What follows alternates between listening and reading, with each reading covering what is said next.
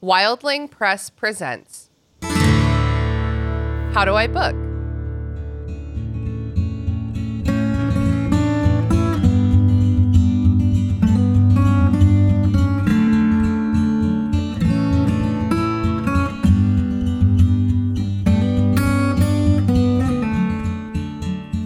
Welcome to How Do I Book by Wildling Press. We like to chat about book writing, book publishing, book marketing, and, of course, book reading. We're trying to help new and experienced authors develop their crafts, widen their perspectives, and learn to get a little wild every once in a while. I'm Christina, and I am here today with a very exciting interview with Cara Badalamenti, author of The Cursed Coven, book 1 in the Cursed Coven series, pronouns she, her, hers. Cara, happy pub day! Yay, thank you. Cara's book, Cursed Coven, is out today. So if you don't have your copy yet, that's probably makes sense because it just came out today. But you can order it. The links are in the show notes, and we're going to talk a lot about it today. Cara, how are you feeling? Very excited. I'm very excited, too. This is our first book to come out in, I think, like over a year, because Wildling is sort of new, and it takes a long time to make books. So yours is really the first one that we didn't already have kind of going before the company started. And that is just really exciting. It is really exciting. Thank you so much for, giving us your book. We're just so happy to have it. Of course. Also with us today is Jamie Zachariah, author of Lavender Speculation, which releases on October 17th. So check back for another perhaps interview episode then. Jamie, how's it going? Hi, thanks for having me. We're so glad you're here. How did y'all's friendship begin? Because the reason I invited you both on is I was like, a one-on-one interview, totally cool, totally fun. But 3 I've found is like a great number for a podcast, kind of like organic conversation. I was like, let's just do them both because y'all are friends. How did that begin? I don't know. Jamie, was it that we connected on Twitter or Instagram or something when we found out we were both... It was TikTok. Okay, pubbing through. There you go. We're connected on all the things now, so I don't remember. But I think, we both realized we were pubbing through Wildling just organically. It, I think, came up on our For You pages. And we connected that way. And then one thing led to another. And then we were just talking all the time. And it's been great. Well, actually, I don't know if you know this, but it was your post talking about Wildling that led me to discover the Wildling to begin with and then submit. And then once I got accepted, I reached out to you and I was like, oh my God. So thank you. I didn't know that. That's so exciting. Yeah, I have you to thank for this connection. Wonderful. Well, there you go. God. Learn something new every day. And we have you to thank as well, Cara. Hey, that's what I'm here for. Yes, we're so excited for y'all's books. They're similar in certain ways. They're dissimilar in a lot of ways. They're 2 totally different things, but they both have purple colors and spooky vibes. And that is enough to hold 2 books together, especially through the fall season and when the authors are already friends. So I'm just so excited that y'all are excited about each other's books. And so y'all have read each other's books, I'm sure, right? One of you endorsed, I forget who endorsed who, but... I think we both endorsed each other's. Maybe, okay. Yeah. That makes sense. We read pretty early iterations of each other's work, too, which was nice. Yeah. Let me just... I have Lavender Speculation here. Let me just grab my copy of Cursed Coven real fast for reference. Jamie, that's so cool. I literally had no idea. I thought that we were both just like connecting on the opposite side of it instead of like on the front side of it, which is cool. Yeah, I think I reached out to you once they got back to me and I was like, hey, I'm also a WP girl. I love that so much. Okay, so for Cursed, you did endorse each other's books. For Cursed Coven, Jamie said, a refreshingly adult take on the magical dark academia genre. Cursed Coven grips its readers from the first page and doesn't let go. Oh my God. I love that so much. It's true, though. It is really true. I mean, the first page is like, well, okay, let's get into a little bit. So, Jamie, why don't you start? Authors, I'm sure you're starting to learn this, are constantly asked to describe their own books. And it can just get a bit fatiguing, especially because of that dichotomy of like, learn about my book, but I don't want to brag, you know? So I was wondering, Jamie, if you would mind giving like a no spoilers synopsis of Kara's book, so she doesn't have to this one time. Sure. Yeah. Kara's book, Cursed Coven, is a really fun paranormal romance is one way to put it, but it's so many more than that. It's fantasy, it's witchy, it's modern, it's found family, which is probably my favorite aspect of the book. And it's just a bunch of characters who are trying to find themselves and their past and to come across each other in very interesting ways. I'm trying to be as non-spoilery as possible. I know, it's so hard. It is really hard. I mean, we start dropping truth bombs 30 early on. It's 30%. The first plot twist is 30% of the way into the book, and it makes it really hard to market. Yeah, well, yeah, totally. I mean, one saving grace is that the whole time that our male protagonist, Leaf, like for the first third of the book, he's lying and saying his name is Michael. But luckily, we know that because we get Leaf's perspective as well. It's dual point of view between, I think, our main protagonist, Octavia, and then our like B protagonist, Leaf, because girls support girls. And she just, you know, has a bit more character development. Yeah. Yeah, like a bit more character development. Like she's the one who has a real drive at the beginning of the book. Leaf kind of has to discover it throughout the book. Yes. But Octavia starts and ends the book, you know, as it should be. So yeah, the Cursed Coven starts with a prologue of, you know, the thing that happened, you know, 18 years ago or however long it was. And it's this great tragedy that strikes Octavia and her family and her friends, really. It's their coven, so the boundaries between friends and family in this book they don't exist, basically. Mm-hmm. A lot of Octavia's coven have lost family in this prologue, but they stick together. It's like, whether they're related or not, I feel like it's like comparable all around. Like there's two grandparents, they're not together. But they live together, and all the kids like share these two grandparents. I love them so much.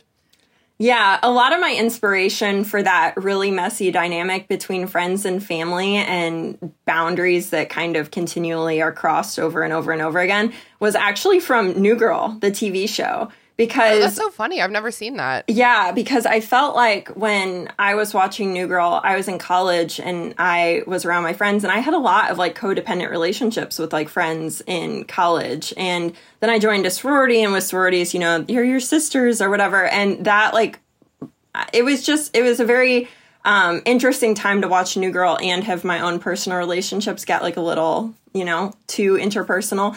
And when I was thinking about like how to create this dynamic for this book, I was like, I really, really liked how messy those friendship lines were in New Girl. How fun would that be if it was New Girl vibes, like found family vibes, but also everyone was magically inclined. Yeah, like a totally different kind of energy. Mm-hmm. So is that where the idea for this story came from, or were you like percolating on it?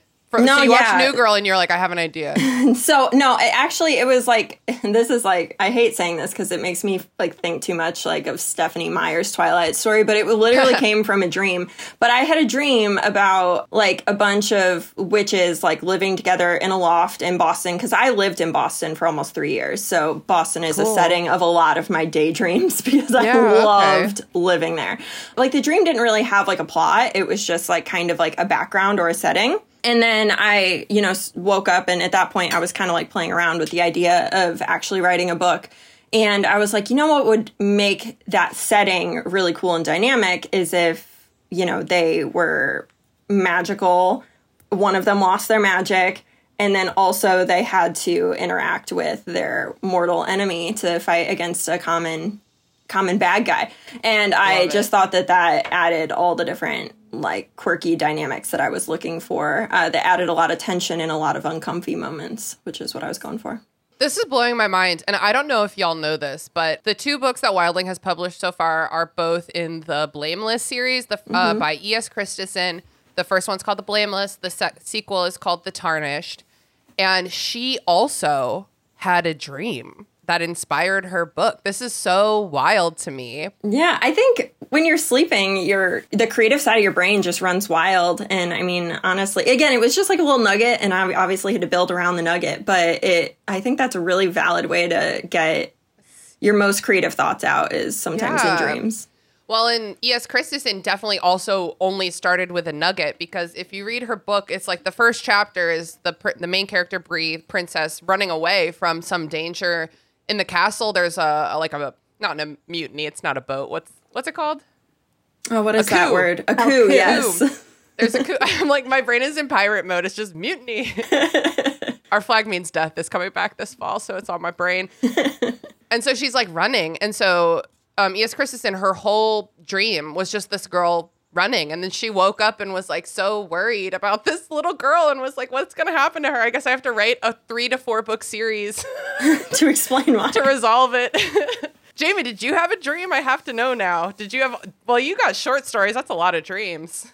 Yeah, I have had some dreams that have inspired stories. That's definitely true. Okay. My inspiration comes from all over the place, though. And like you said, I have short stories, so each one has its own background. Yeah, so we could be here all day, which I won't bore you with. But yes, I definitely have been inspired by dreams. Awesome. Yeah, learn more about that in 3 weeks when Jamie's Pub Day episode comes out. Yeah. That's really cool. I've never had a dream inspire a book, but maybe to me, it's like I work out all of my book problems when I'm driving, and it's like your brain gets so bored, and I'm just like, okay, well, I guess I'll just figure out this plot hole while I'm sitting here on 64. Yeah. Well, I will say, too, I've had a lot of scenes, including specific scenes in Cursed Coven, be completely inspired from songs and, like, song lyrics. And so that has always kind of been, like, if I'm, like, stuck outlining and I can't figure out, like, what I want my characters to do next, I'll literally step away from the keyboard and just listen to music for, like, a full 24 hours until I find a song that fits a potential next scene, and then it just goes from there. That's a great strategy. I might have to steal that. It works so well for me. So, Kara, how long did it take you to draft this book? Not nearly as long as any of my other books so far. No, so that was the very first book that I've written since I used to write books and fan fiction in high school and like very early college. And so it had been, like a 6 or 7 year break since I had done it. And once I dipped my toe back in, like once I had this story idea kind of like plotted out, then I became super obsessed and was hyper fixated to honestly a concerning degree. Like I had at that time a full-time job. And when I was writing this, it was also during COVID. So I think that maybe helped me get it done a little bit faster too. Because I really didn't have fewer distractions. Yeah, I didn't have anything better to do. But I worked at a children's hospital. And so even during COVID, I was going in. So I would spend, like 8 or 9 hours a day at the hospital. And then I'd come home and like write for 4 or 5 hours at night. And I was like sleep deprived for a whole 2 months. It took me 2 months to write it. Your husband was like, I'll see you someday. I know. Oh my gosh. He was so supportive though. I'm really honestly surprised with him. But on the weekends too, like we couldn't go anywhere. We couldn't hang out with family or friends. And he would bring me all my meals up here. Here is where I work and write. Oh my God. That is a supportive man. Yes. Yeah. And so he would like bring me breakfast and then like an hour later he'd come get my tray of food and then he'd like bring me lunch and then come get my tray of food. And sometimes he'd come up here and he'd sit on the bed and he'd be like, tell me about what you're writing. And he's just the best. Yep. Okay, so when this episode comes out, I'm just going to casually play it in front of my husband and see if he picks up any tricks. Yeah. I'm telling you, it's great. But I will say every other book that I've written since then has been a much slower progression to like start to finish. Like I don't, have the lifestyle of like the lockdown stay at home scenario to be able to support that anymore. But also it burned me out really fast because then I had to take a couple months away before I could even like try to figure out what self-editing was again. But with the other books that I've written since, it's been a much healthier, like I would say like 4 to 5 months start to finish to just do the rough draft, the first draft, and then even longer to do self-revisions. So, and that's my healthy sweet spot. I'm like happy if it takes me 6 months to finish a book. Like I'm writing. That's incredible. Yeah, I'm drafting book 3 of Cursed Coven right now, and I anticipate I'm like almost halfway done of just drafting. So I anticipate I'll have it done by the end of the year. And that would have taken me like 6 or 7 months from start to finish. It is the one, like, it's the best, worst position to be in, I think, an editor of a series. Because it's like, don't tell me anything, but wait, we actually have to talk about the series arc. But wait. Yep. Okay, take your time, but I actually need the sequel right now. But take your time. I need it to be final, but wait, we'll work on it. Like, it's it's like the dichotomy. Yeah, I'll just tell you, this book 3 is proving very, very difficult to draft because I'm trying to, like, tie up loose ends that I started, obviously, in book 1, but also there's a lot of information that we learn that we guess at the first 2 books, and it's really hard, in a good way, in like an intellectually stimulating way, to try and figure out ways to communicate information without info dumping. So like that's what I've been doing right now is really going through each single like chunk of dialogue and making sure that it like truly gets to the point and that it's not it's the most concise it can be, because I don't want it to sound rambly and all that. But it's a lot of information communicated via dialogue, so you just gotta put them in interesting, uncomfortable scenarios to make the reader engaged. I'm so glad that that's a priority for you, is like avoiding the info dump, because that's probably one of the main things that as like an editor, it's like, we got to get this. We can do this more elegantly.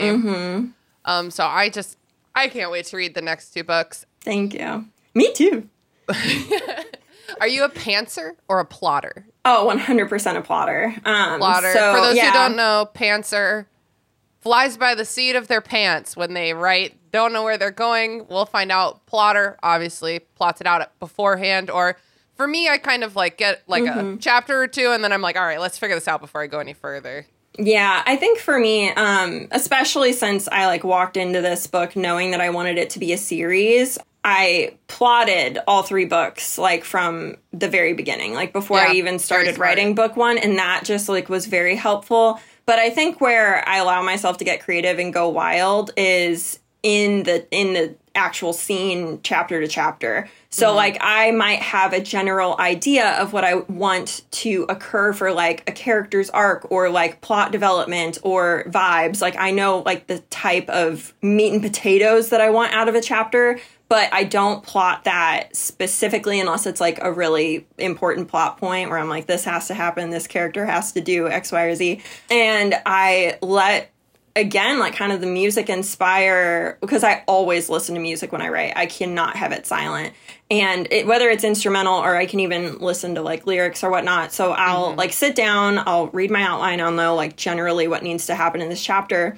And then I just let the music flow. I find the right song that feels right. And then I let my creative juices flow. And that's where I allow myself to pants a little bit. But overall, like chapter to chapter, I know what is supposed to happen during that chapter. And like how I get there is up to me in the moment. Yeah, I love that. A little column A, a lot of column B.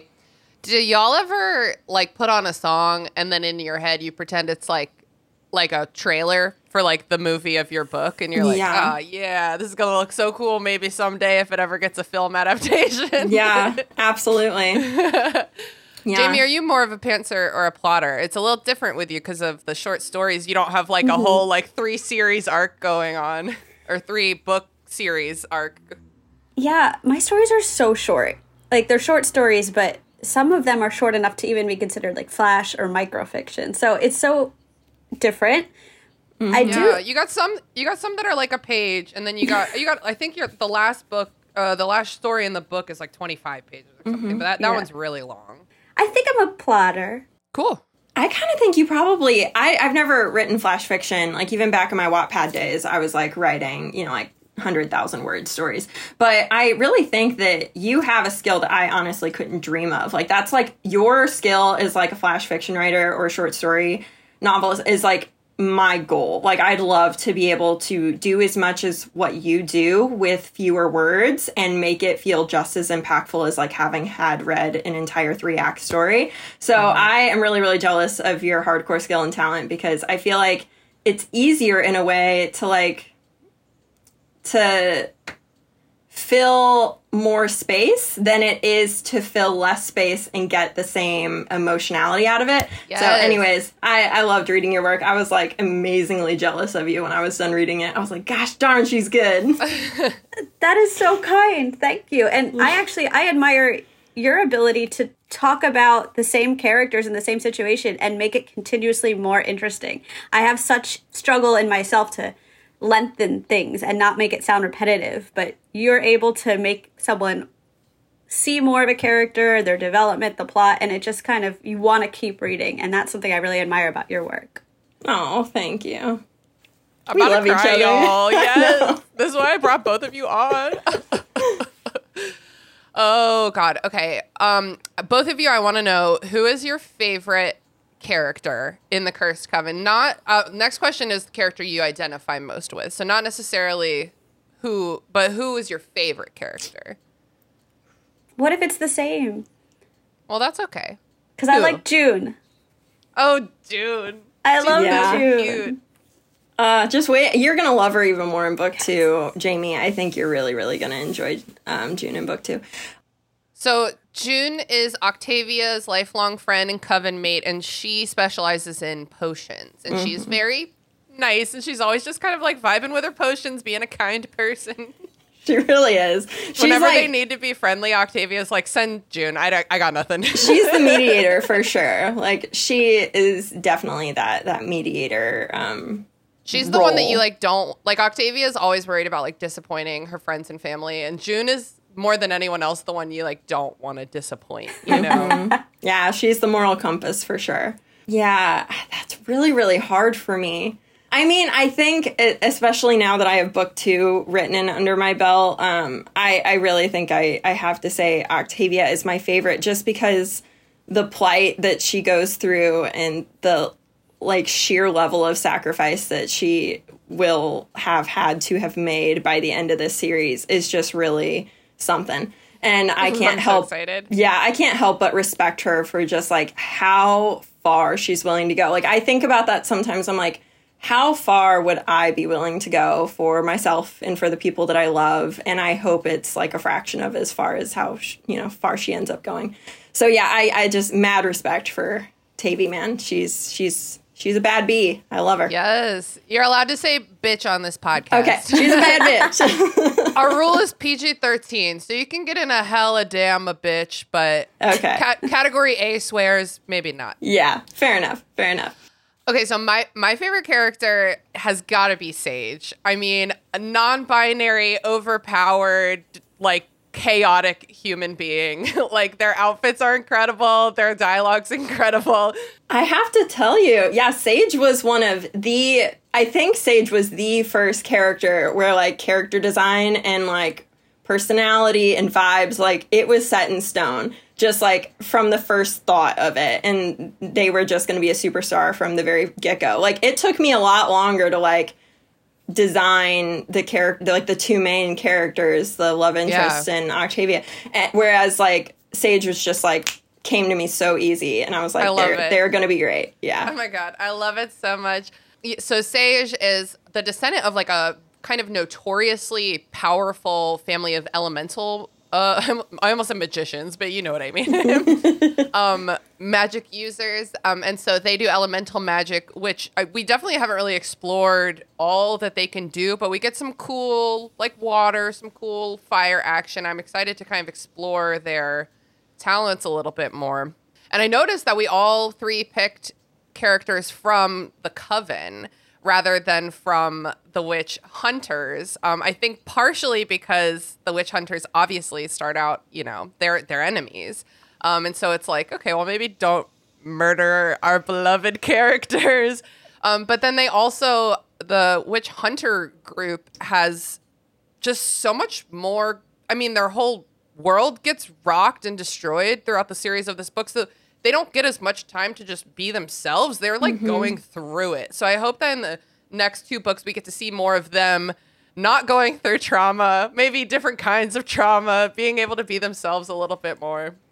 I will say, you said, like, who's your favorite character? But then I think you were going to ask next, like, who do you identify with most? Yeah, yep. For me, that's super, super easy, Delta. Delta has... the bitch. Yeah, Delta has some trauma that, like, I can identify very significantly with. So, like, writing her was a little bit easy, too. Only I had her react to the trauma in a 180 different way than I did growing up, which was honestly, like, really, really fun.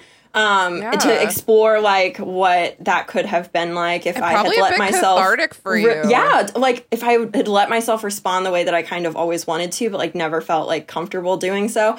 So yeah, I identify with Delta a lot, and I really, even though she's a very dislikable and hard to swallow character, I actually like her so much because her character arc throughout the entire series is so fun. Like, it blows my mind. Like, I am just, like, writing her, and especially in book 2, writing her has been such a joy. So I love her to bits, and identify with her a lot. You get to answer with the whole series in mind, but Jamie and I are just like going off book 1, so we have a lot less to work with. I really thought, that I was going to get a lot of like negative reviews on that character, because when you write a truly unlikable character, you're going to get like a lot of mixed reviews from readers. But I'm really pleasantly surprised to say that I have had like 3 early readers like reach out to me and tell me how much they love Delta. And I was like, wow, I was not expecting this to like hit home. They were like, yeah. She was like so mysterious until you like find out the reason why she is. And that really rang true for me too. And I was like, oh my gosh, okay, well, I guess it's not just me. That's great. Yeah. So Delta is Leaf's, adoptive sister, and she comes from trauma just like the rest of them. And she also is raised in this adoptive family with 4 dudes. Mm-hmm. Like, she has 3 brothers and a dad. And it's like, yeah, she's a bitch, because how else could she possibly have made it through her upbringing? So I love that for you. Jamie, you said June is the character you also identify most. So I totally see that. I do want to shout out to Leaf, though, because I like how you wrote Leaf. I think a lot of times I find the way that like cis straight men are written unrelatable or one-dimensional, but your book doesn't do that, and especially not with Leaf. So I really enjoyed his character development and the way he interacts with the others, especially Octavia. I don't want to give anything away, but turning some tropes on their head there, and I love that. Mm-hmm. So I'm really excited to see his character development as the series continues. Thank you. Yeah, and I was really anxious, honestly, about making it dual POV, but because of that reason, writing it adds so much depth to the story. I think that's the preferred way that I like to read romantasy, fantasy romance.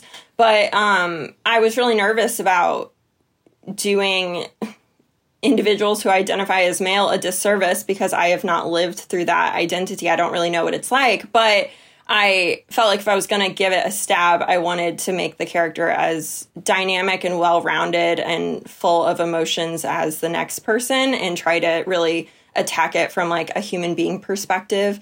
And so I am glad to hear that hit home, because I really like belabored over that. And another thing that's hard too is when you're writing kind of like that enemies to lovers. My hang up when being a reader has always been, like when that love interest is a little too unredeemable, and so like walking that line of somebody who is in more of like an enemy role and is planning or has done really kind of negative or, undesirable things in their life, how can they be the point of desire then moving forward? So writing a good guy or a good person into an enemy's role has always been something that I think I'll always struggle with, even though it's one of my favorite tropes. But I hope that with Christina's help, because that was something I needed help with Christina on, was making sure that he was a good enough guy for the romance to make sense at the end of the day. Right. So. Yeah. Because their relationship goes through its own arc. And I think that, having every step of that arc be clear to the readers really helps keep his character redeemable. Mm-hmm. And I want to remind you, Kara, that you were talking about being worried about the male point of view. So when Wilding receives, a couple hundred submissions a year, and I don't read a couple hundred books a year, we send them around. We split them up among the staff, and actually Michael, the only dude on our team, is the one who I sent Cursed Coven to, and he is also gay. So he's like, he's a dude and he's not straight. So it's like, maybe this isn't written like for him, but he's the one who was like, this is really something. We need this. So it spoke to him anyway. That makes me happy. I'm so glad to hear that. I will say, too, I've had a couple early readers who identify as male, and so far, like really good feedback from them, too. So that was also very, very gratifying, very validating. So. Yeah. I personally identify most with Leaf. Honestly, like I'm the oldest kid. Am I in charge because I like it or because I just always am in charge and I'm just good at it by now? Having to make hard decisions and walk people you love through hard times. And also the way that magic ultimately manifests for everyone in this story. I related to that as well. Oh my God. No spoilers, no spoilers. It's like the most vague language. There is really magic hard in this book and I like it. Yeah. What was the hardest scene in this book to write? That's a good question. I think it was the ending, and I think that finale scene is multiple chapters. And I think the reason why is, again, with the info dumping, you want to try and make the big reveal really interesting, really engaging. You want, and it's a big scene. All the big players, all the main characters are present in that scene. And to make every single character feel present and there in the moment and to have like a purpose in the scene instead of just being like a fly on the wall, that was a big struggle. And I think during the editing phase, you and I worked really, really hard on that ending to like really make it as like fast-paced and concise as possible, so that way the reader will keep wanting to turn the page. Yeah, and you want them to not be able to put it down for the last 50 pages. Exactly. And I think your book totally has that. Thank you. But not without your intervention and your help, because that was something that I think the very first iteration of the rough draft really, really struggled with because I just didn't have those skills yet.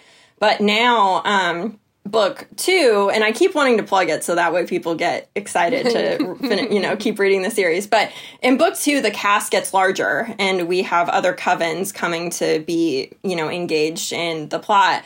And that problem has only since grown, because now I have a bigger cast, not infinitely bigger or like exponentially, but it's like 5 more new characters, and that making them all feel like they had purpose in group conversations and that they were all just like those things couldn't happen without them. That even just during the drafting was a struggle. But I think with what I've learned from book 1, I think I've done a better job implementing that in the draft. You'll have to let me know. Yeah, because there were a couple scenes in the first book where it was like, these characters are just sitting here. Let's let them go get a coffee or something instead. Yeah. Yep. When do I get to read the second book? I know. Yeah, it's drafted. I mean, hey, I would take your critique partner thoughts at any point in time. So yeah, I can email it to you. Yes. I just can't wait to read it. So, Kara, when we first started working together, you told me that you intentionally plotted this series such that your first book was a little bit more straightforward, a little bit, I don't want to say simpler, because, God, it is not simple, but just, a little more straightforward. It is, though. Yeah, simpler. I would argue that it is simpler. Because you said you wanted the opportunity to develop your skills before moving on to these much more complex sequels. What do you feel like you've picked up, and what do you feel like you're taking with you into these next 2 books? Yeah, I think that I have what I hope to have mastered a little bit better is the ability to foreshadow and tease characters' intentions that may actually be like opposing their actions and or their dialogue in a way such that when you reach the reveal, you go, oh, this has been leading up to this the whole time. Like if you think about like Game of Thrones, kind of like the Daenerys Targaryen has her, like fall from, mental wellness and, her whole arc kind of makes sense after the fact. Like that's been my whole goal with the arc of book 2. I wanted to kind of slip things in that make all the characters' actions make sense by the finale, by like the end scene. Yeah. And my goal is that the reader will read it, throw the book across the room, an hour later come back, pick the book up, and look for all the clues. You know what I mean? Or just start at the beginning again. Yeah, and just go, wait, hold on. I feel like I was missing something that I didn't realize I was missing. And I think the plot twist that I write in book 1 are a lot more like kind of in your face. And I think doing that was really, really helpful for book 1. But I think it helped me build skill to be able to be a lot more subtle and hopefully in book 2 have plot twists that nobody really sees coming. Yeah. But then they're able to look back and be like, oh, I perhaps, could have had seen that coming if I had been looking a little bit harder. So that's my goal, at least. We'll see if it pans out. That makes sense for readers, too, because if you're just dipping your toes into a series, you don't want to have to, you kind of want it to be a little easier to digest so that you can get invested in the characters before you enter the further complexity of the sequel. Right. And I think with book 2, too, I wanted character motivations to be a little bit more muddy, and I wanted there to be a lot more internal strife and conflict. So the tentative title for book 2 is called Cursed Conscience, and I chose that really, really purposefully because majority of the conflict is internal in book 2 for a lot of the characters, not just the 2 POV characters, but in book 1, a lot of the conflict is external. There's still internal conflict, but it's just it's not so much in your face. Whereas book 2, it's about the Coven kind of figuring out who they are and what they're doing. Yeah, book 2 really changes perspectives in that sense, in that, they're all together, they're all learning, they're all becoming that like really strong knit found family, but they're still struggling, and it's perhaps even harder than before. I will say though, the finale, there's a big external bad, so like there's definitely both, but it's just the vast majority of the book is a lot of internal conflict. Awesome. What's the main message that you hope readers take away from Cursed Coven, the first book? Ooh, that's a good question.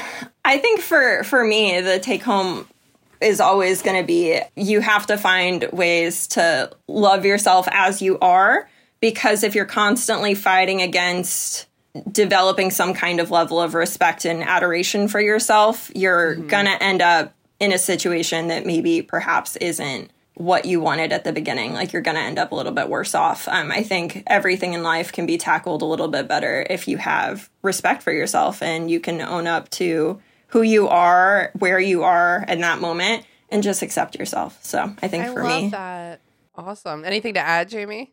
Yeah, well, that was perfect. But I would also add not to be afraid of change, because change can be scary, but it's inevitable.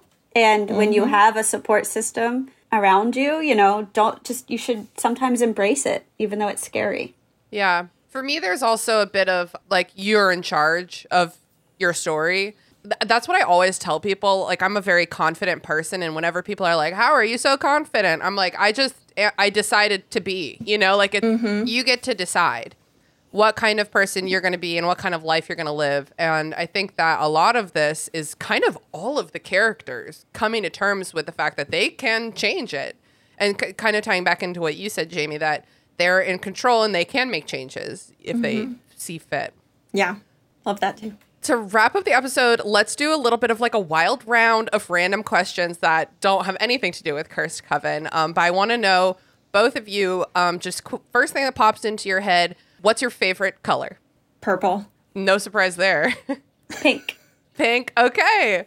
That makes perfect sense because, Kara, first of all, not only is your book purple, but your main character's bedroom is completely purple. I'll tell you, I tried really hard to write Octavia in a way that was dissimilar to me, just purely for entertainment on my end. I didn't want to write somebody that was exactly like me. I didn't find that stimulating at the time. But I will say the one self-insert thing that I did write was my purple bedroom growing up. Like, I describe it exactly how it was when I was growing up. Purple wallpaper, purple curtains, purple bed sheets. The only thing that wasn't purple was the carpet. And I don't know why, but it just felt right for Octavia. I was like, this is it too. I was like, yes, yeah. And I grew to hate it too. So yeah, I was like, this is like the thing that feels right to give her from my life. I love that. I also had a purple bedroom as a child. Purple walls, purple comforter. I had like flowers painted on the wall. So relatable. Yeah. And Jamie, you have off and on had pink hair, so that tracks, right? The pink, You got your pink glasses, so those are probably my two favorite colors too. So yay. Do y'all reread books ever, or are you a one and done? I do reread, but I'll tell you, especially since I hopped on the audiobook game like in like 2019, I prefer to read a physical copy or a digital copy first, and then when I reread, I listen to the audiobook. So yeah, I've been exploring that too. Like recently, I've been going through all of Austen's books, which are take a lot of mental, as much as I love them, take a lot of mental energy to read with your eyes. But if you read them with your ears, that's just kind of like an old British lady telling you a funny story. It's a lot easier. Absolutely. Yeah. What about you, Jamie? I would say generally I don't, but there are a few favorites that I do reread. Classics that I love: Haunting of Hill House, Dracula, Little Women, like my comfort books. Yeah. But other than that, I don't reread, no. That's totally cool. When I read a book, I'm like, do I want to read this again? If not, I just get rid of it. I give it to a friend who I think would like it. I put it in a little free library. And then the books that I have decided to hold on to, I try to read them at least once every 5 to 10 years to make sure, to be like, do I still feel the same way? Right. And a lot of the time I do. Sometimes I don't. And I'm like, okay, well, 15-year-old Christina, I'm glad you liked this. We don't need to hang on to it anymore. Yeah. Do y'all have a book that you have read that you think no one should ever read? Maybe like a classic or a very, maybe not like a cute little indie author, but a very powerful author or someone historical perhaps. Do you mean no one should read because it's not good? Because it's terrible or... Okay, I'll go first. My book that no one should ever lay eyes on is Lolita by Nabokov. That book is horrid. It's horrific. I read it because I had to understand, and I will tell you, I don't. It's horrible. Burn it. Burn every copy. Horrible. I think personally, a book that I will never, or an author I will never allow myself to pick up again, just because it just wasn't written for me. The content just wasn't for me. And coming from the Midwest, it was just even more of a struggle. But Mark Twain just isn't my jam. Okay. But if I was going to go more global and say, like, I would actively tell people, you can skip this one. Like, you don't need to read this particular, like, classic. I would say Crime and Punishment. Like, I ended up reading it in an AP English class, and it was just, that was, like, I've never read a book before where I've actually wanted to, like, stick pins in my eyes just because it was so unfun. Yeah. But that was the one. So if I would advise people, I'd be like, you can skip that one. Like, skip. It's just annoying because there are a lot of classics out there that are extremely wonderful, and it just seems like high schools never pick those. Yeah. Jamie? It's so hard because I'm a big believer in everybody having different tastes. Like, personally, yes. I do not like Steinbeck's books. I cannot jive with those. But I know that they speak to a lot of people. Wuthering Heights. I know people love that book. I think that one's terrible. I think the characters are just the worst. A book where every character is deeply hateable it's really hard. Who are we rooting for? I hope you all die. Like, I hope you all fail. Yeah. I think in general, I would say, and it's not a book, but a trope, if you'll allow me. Okay. I hate when abuse specifically of women is written in for no other reason than because the author does not know how to make a woman relatable. And there are stories about abuse that are stories that need to be told. But there are so many times where I've read a book where it's just shoehorned in for no reason. And it feels really disingenuous. It feels really misogynistic. And if I read something like that, I will not read anything else by that author. Yeah, it's like written for the spectacle of it. It's like it's not written to say anything new. And I feel like a lot of male writers would have trouble even trying to say anything about a scene like that, you know? Yep. Very good answer. Kara, I know you love anime. I don't know about you, Jamie. What's your favorite anime? This is a really hard question. So a lot of my story writing education came from anime or continues to come from anime. I think that mangakas and manhwa writers are just some of the best storytellers out there. So if we're talking about and I straight up have this list on my iPhone, but I feel like there's so much nuance to it. The greatest story in anime that I have identified with the most and have felt the most emotions from is Naruto. So it's the entire Naruto franchise. That's a big one. Like that's from when we were young. Yeah. But the more recent, based on like some of my favorite character arcs that I have ever had the pleasure of reading and watching, it's going to be My Hero Academia. The rivals to friendships, and if you're a fan fiction shipper like I am, to lovers, but it's not canon. Right. But the rivals to friends arc in My Hero Academia is the best I've ever seen. Like my goal one day is to be able to write like an enemies or rivals to lovers arc that is a fraction as good as that one. And then one that's recent and actually a character that was my like character design model inspiration for Leaf is Jujutsu Kaisen. So that's one that's like airing right now week to week. Their new season is out and it has my whole attention. Like I am super obsessed with Jujutsu Kaisen right now. But also because I love Gojo, because Gojo is the blueprint for Leaf. So awesome. Okay, those are some really excellent recs. Jamie, do you like anime? I don't think I've really watched a lot of anime. That's okay. I designed this question for Kara. Yeah, I do like Sailor Moon. I'm one of those astrology Sailor Moon is girls. epic. So yes, yeah. I would like to get into more. I haven't read that much like manga either, but I do love Junji Ito because he's like a master of horror. So if there were shows that were reflective of what he does with his writing and his illustrations, I would absolutely check those out. So.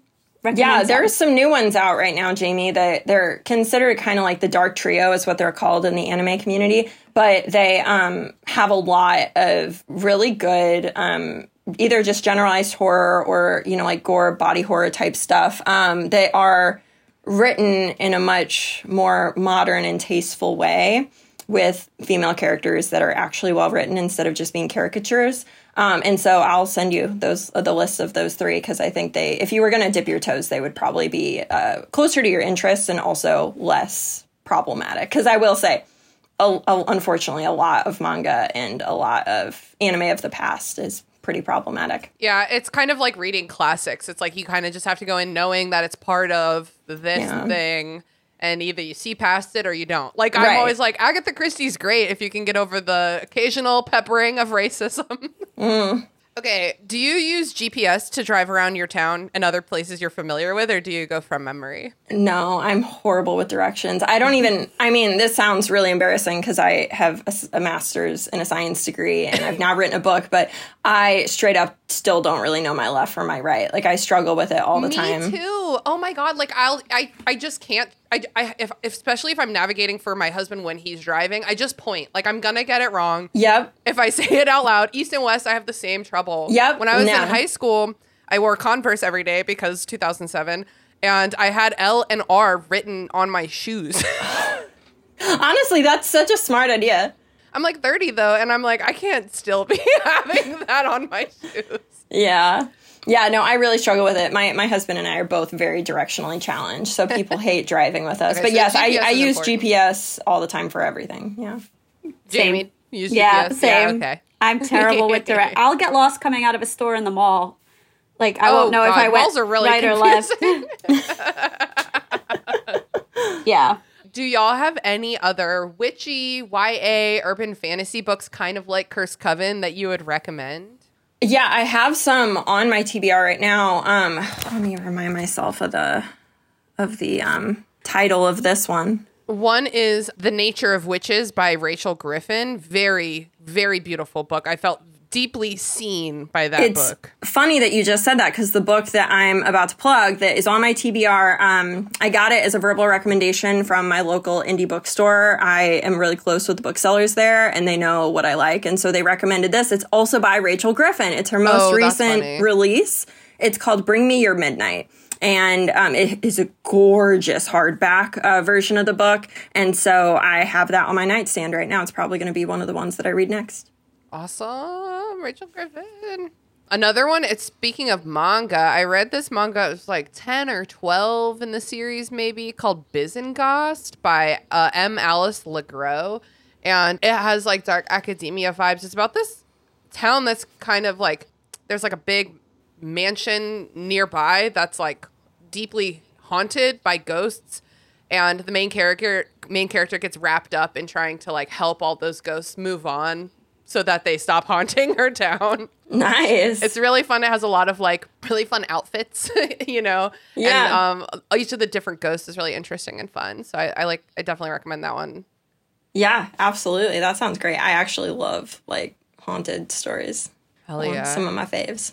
The last one I'll recommend is Akata Witch by Nnedi Okorafor, which is set, I'm so sorry I forgot where, set somewhere in Africa. And so it's like a totally different sort of magic system than we're used to seeing in fantasy, which was really, really cool. They talk about like juju and stuff like that. And it is also like contemporary. And so it just, it's for a bit of a younger audience, but I think it's still YA.